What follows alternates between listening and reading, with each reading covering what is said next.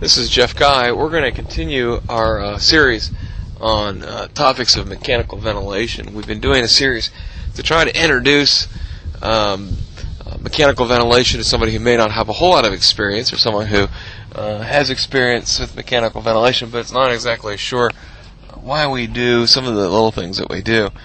On this talk, I really want to focus on issues regarding ventilation and oxygenation. Ventilation referring to things such as tidal volume and the rate, and then on oxygenation, what is the relationship of FiO2 and PEEP and functional residual capacity? Let's start with ventilation. When we look at arterial blood gas, the things that really we're looking at in regards to ventilation are the PCO2, or the partial pressure of carbon dioxide in the dissolved plasma. In some regard, the CO2 contributes to the pH. Now, what stimulates most people to breathe is pH, not so much of the blood, but of the cerebrospinal fluid. People who have COPD don't really have a respiratory stimulus in that regard. Their respiratory stimulus is hypoxia.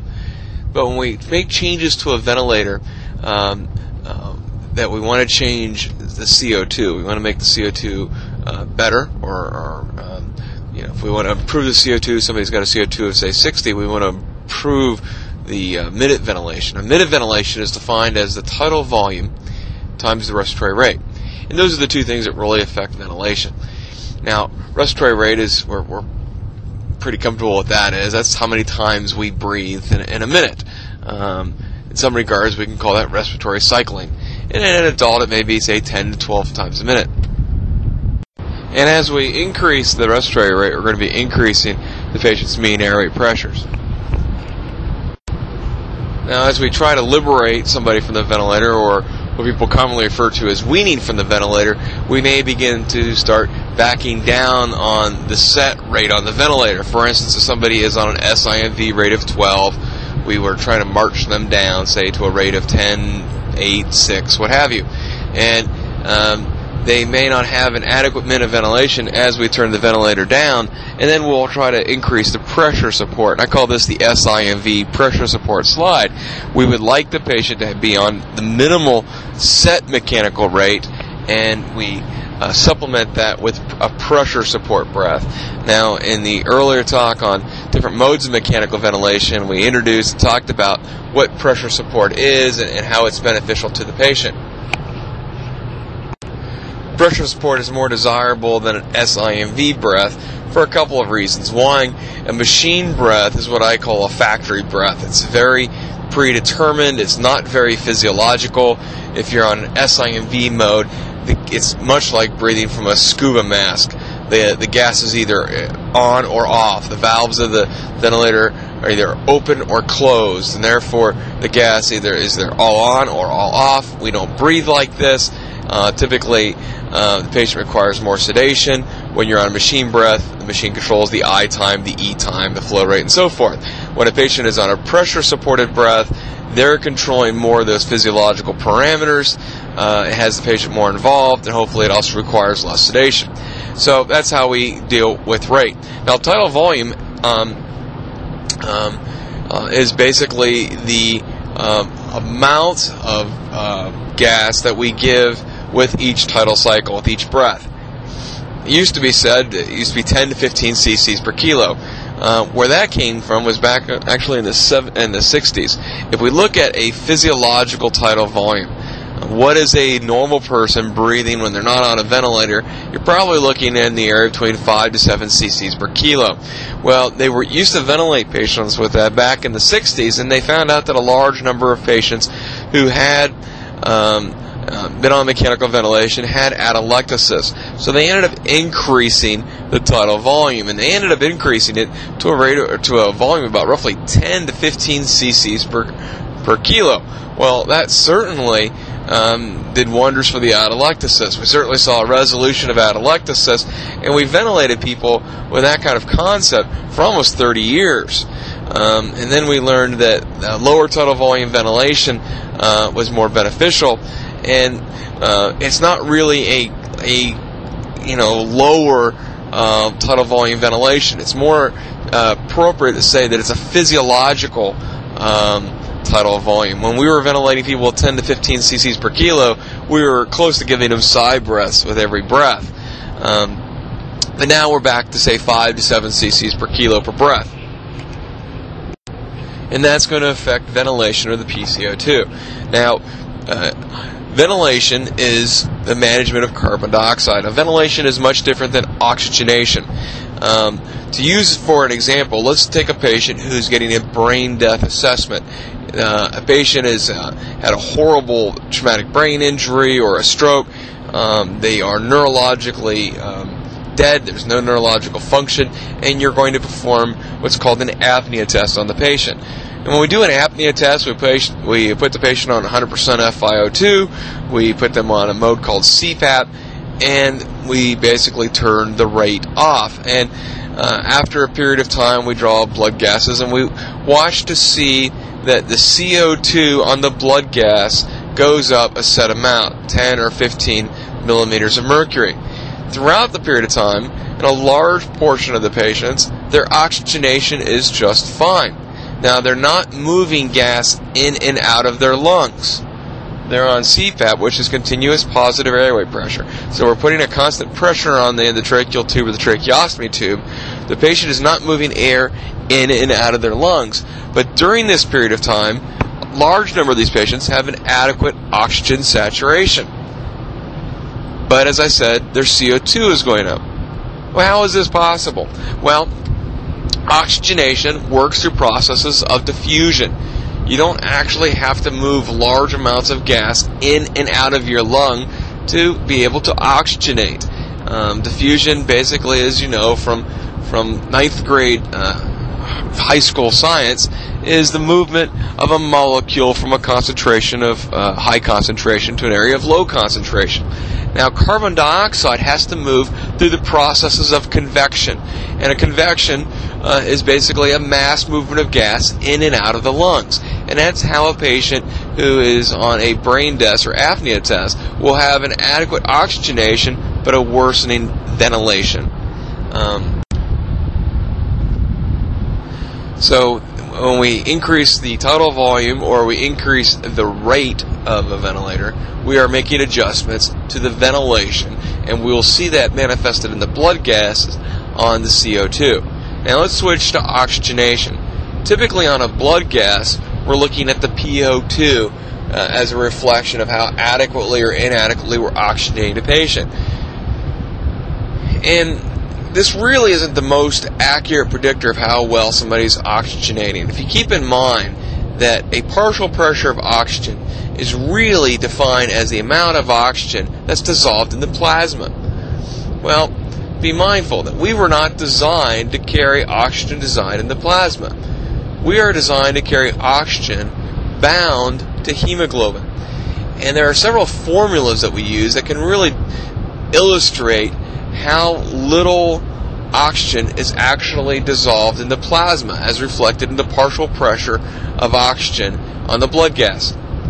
The content of arterial oxygen, or the CaO2, is defined by the hemoglobin concentration times 1.34, and in some textbooks I've seen it listed as 1.39, but for the sake of discussion, 1.34 times the saturation of arterial oxygen.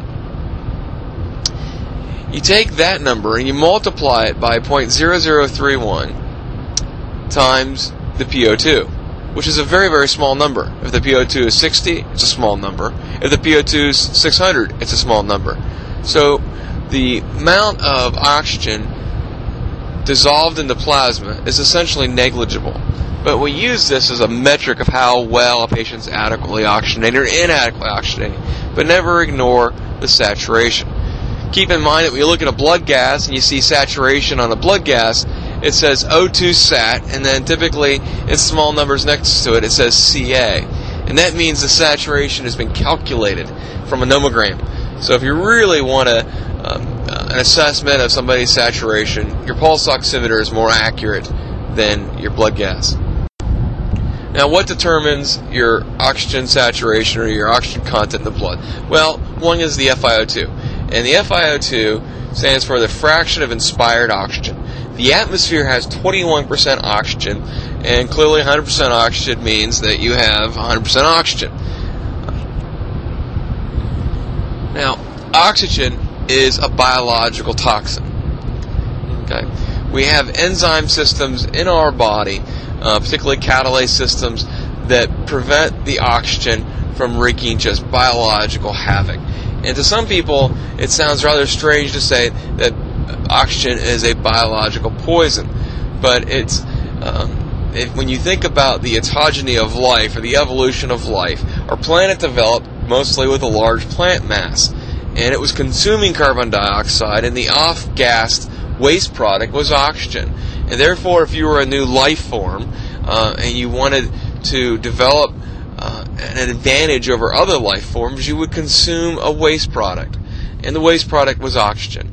And our biological systems used to control that with very sophisticated enzyme systems, but in the absence of those enzyme systems, we have significant damage. The way to look at this is much like a nuclear reactor, is that we are burning a fuel that is dangerous, but we have systems to keep that toxin, that dangerous fuel, in check and compartmentalized. So we'd like to use the least amount of oxygen we possibly can. There's been several studies throughout the decades that determine, what is the safest FiO2. Is it 40? Is it 50? Is it 60? Basically, you would like to minimize the amount of oxygen that you can. And one way that we can do that is with the use of positive end expiratory pressure, or commonly known as PEEP. Now, if you were to take your lung and every little nuance of your lung, every little square millimeter and centimeter, and fold it out, you'd have a surface area, for the sake of this discussion, let's say equivalent to a tennis court. And oxygen, as I said, basically binds by diffusion, or you oxygenate patients by diffusion. So the larger your surface area, the more effective you're going to be able to oxygenate a patient. And for reasons of positioning and atelectasis or pneumonias, some of that area of our surface court may not be available to us. Well, the functional residual capacity, as you'll remember, is the amount of lung volume that is in between the inspirations, that we're using between the inspirations. I'm trying to keep this as simple as I can. We typically call it, the idea of PEEP is to keep our FRC as large as possible. Some will tell you, and if you're experienced, you may have heard that PEEP increases our functional residual capacity, or to use our tennis court example, PEEP makes our tennis court larger. We're using a larger percentage of our tennis court for oxygenation. It's not accurate. Inspiratory maneuvers recruit FRC. Expiratory maneuvers maintain FRC. PEEP is an expiratory maneuver, so it maintains a recruited FRC. So what PEEP does is it makes sure that we use as much of that tennis court as we possibly can. And oxygen molecules diffuse, they collide with that blood-gas membrane, and they oxygenate the patient. Now, there are some negative implications of PEEP.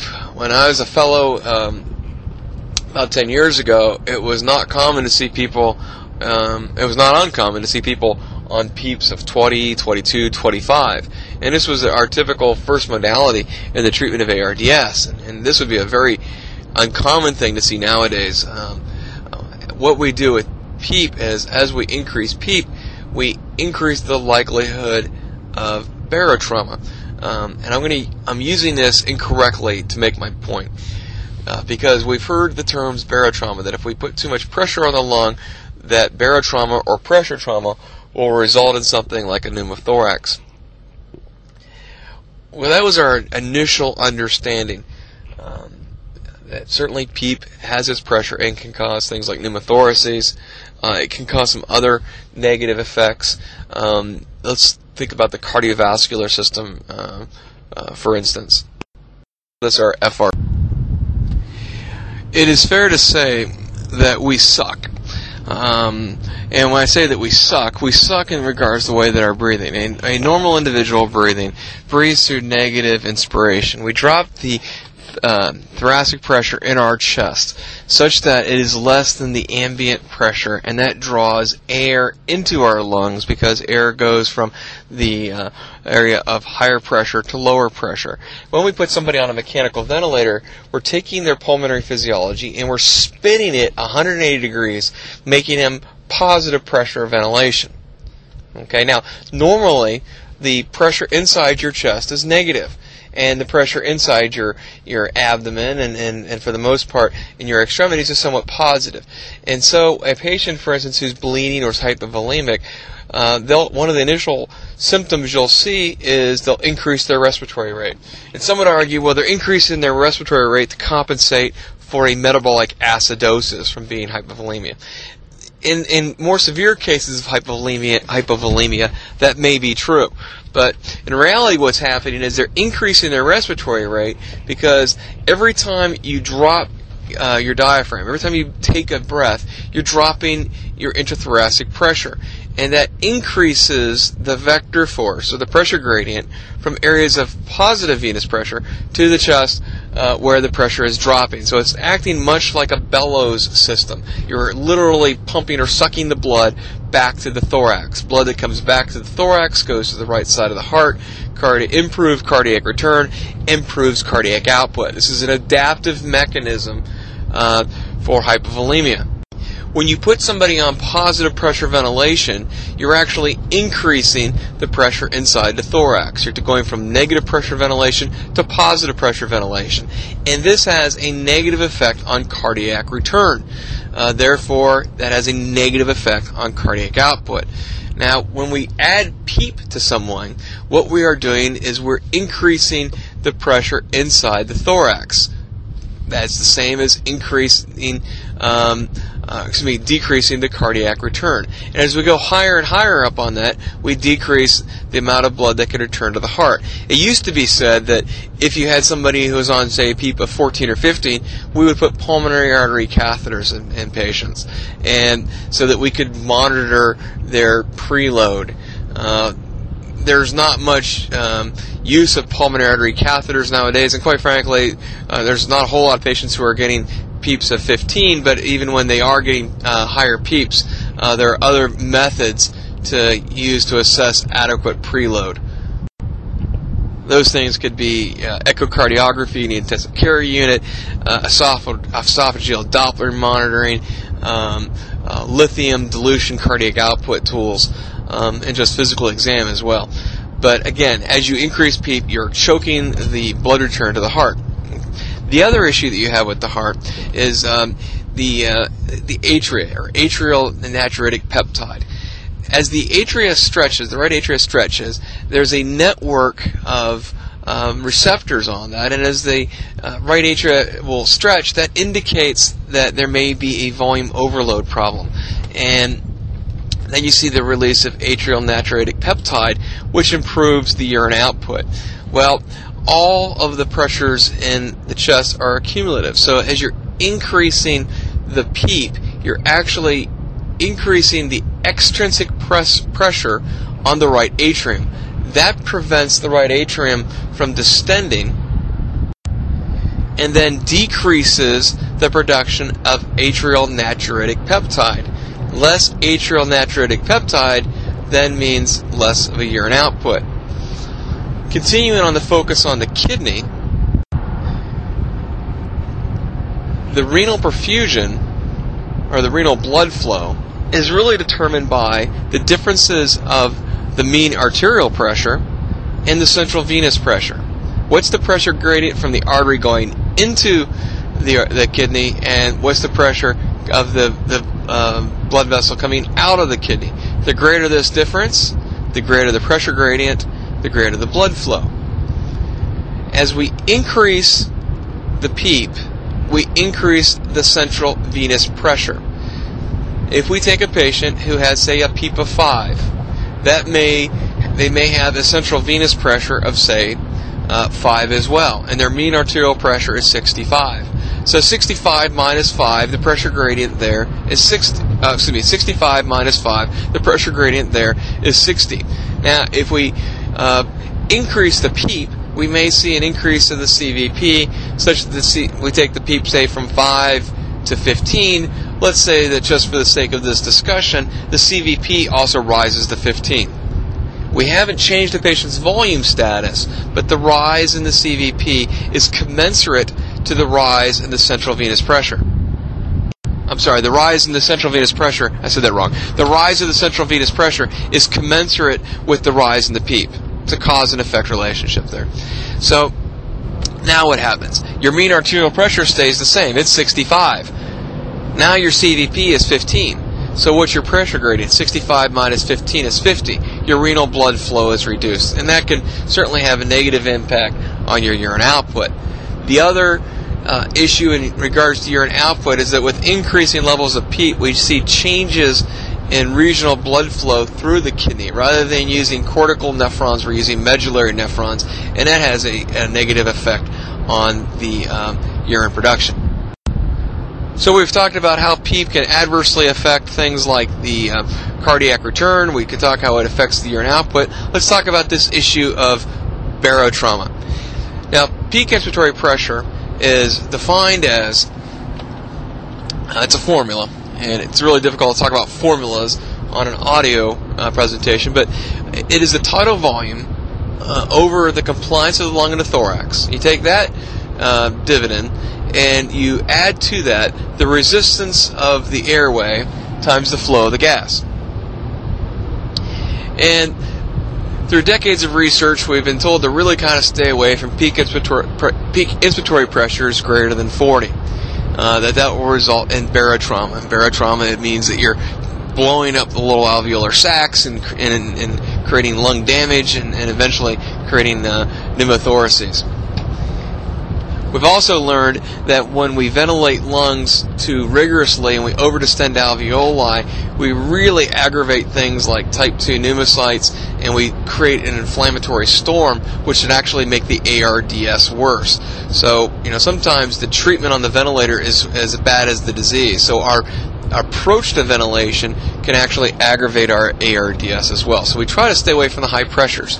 But imagine you've got two little alveoli, or you've got two lung units. And to one lung unit, you've got a resistance to flow of the gas, either due to a thickening of the membrane or mucus plugging, or the lung unit on that side is compliant. And you give somebody a tidal cycle, and the peak pressure is measured at 20. The volume that you deliver will go through the path of least resistance. So the lung unit that has thickening of the bronchus and a very poorly compliant alveolus or filled with fluid, that one will not distend. So that tidal cycle then goes to the normal alveolus, and that normal alveolus becomes overdistended or fractured. And that fracturing can cause damage to the alveolus despite having a normal pressure. So sometimes it's more accurate to say that yes, we have barotrauma, but what we're really looking at are what are the dimensions of the lung units, or the alveolar lung units, and are we overdistending them, creating volume trauma. Now, when we're weaning PEEP, we have to be mindful that I said earlier that oxygen is a biological poison. So sometimes what we will do, if somebody is requiring 60% FiO2, what we will try to do is maximize their FRC in order to decrease their FiO2. Okay, we're going to increase the functional residual capacity to decrease the percentage of oxygen that they're breathing. So what we will do is we will increase the PEEP. Say a patient's on 60% FiO2 and only 5 of PEEP. What we will do is we'll increase the PEEP, try to maintain as large as an FRC as possible. And once we've increased the PEEP, we will then decrease the FiO2. So if we start out on 60% with 5 of PEEP, we will end up titrating the PEEP upward. We will be titrating the PEEP upward as we decrease the FiO2. And then once we get down the FiO2 to what may be considered an arbitrary safe zone, say of 40% or 45%, then we'll slowly come down on the PEEP. don't wean the PEEP too quickly, because what will happen is the lung units that you're trying to keep open will close shut. They'll slam shut. And once those lung units, or those little alveolar slam shut, they're very difficult to reopen. This is an issue of something called cord compliance. This is a physics concept. If you've ever taken a balloon from a children's party and try to blow up a balloon fresh out of the bag, you know that when you start to blow up the balloon, you have to really push very hard to get any kind of distension into that balloon. You'll blow it, you'll see the vein in your head start to blow and everything else. And then once you get that balloon initially open, it's a little bit easier to inflate. What you're experiencing there is cord compliance. So once you allow those lung units to collapse, it's much like re-inflating the balloon. It's more difficult to get them open. It's easier to keep them open than to open a collapsed lung unit. So go slow with your weaning of PEEP. Don't try to be greedy and try to wean them down too quickly, or you'll experience atelectasis. And to steal a phrase from the Southern Baptists, you'll backslide. So that's a brief introduction to concepts of PEEP, oxygenation, and ventilation. I hope you find that helpful. Again, visit the website. There are articles posted on a variety of these topics, and the website is www.burndoc.com. This is Jeff Guy. RC.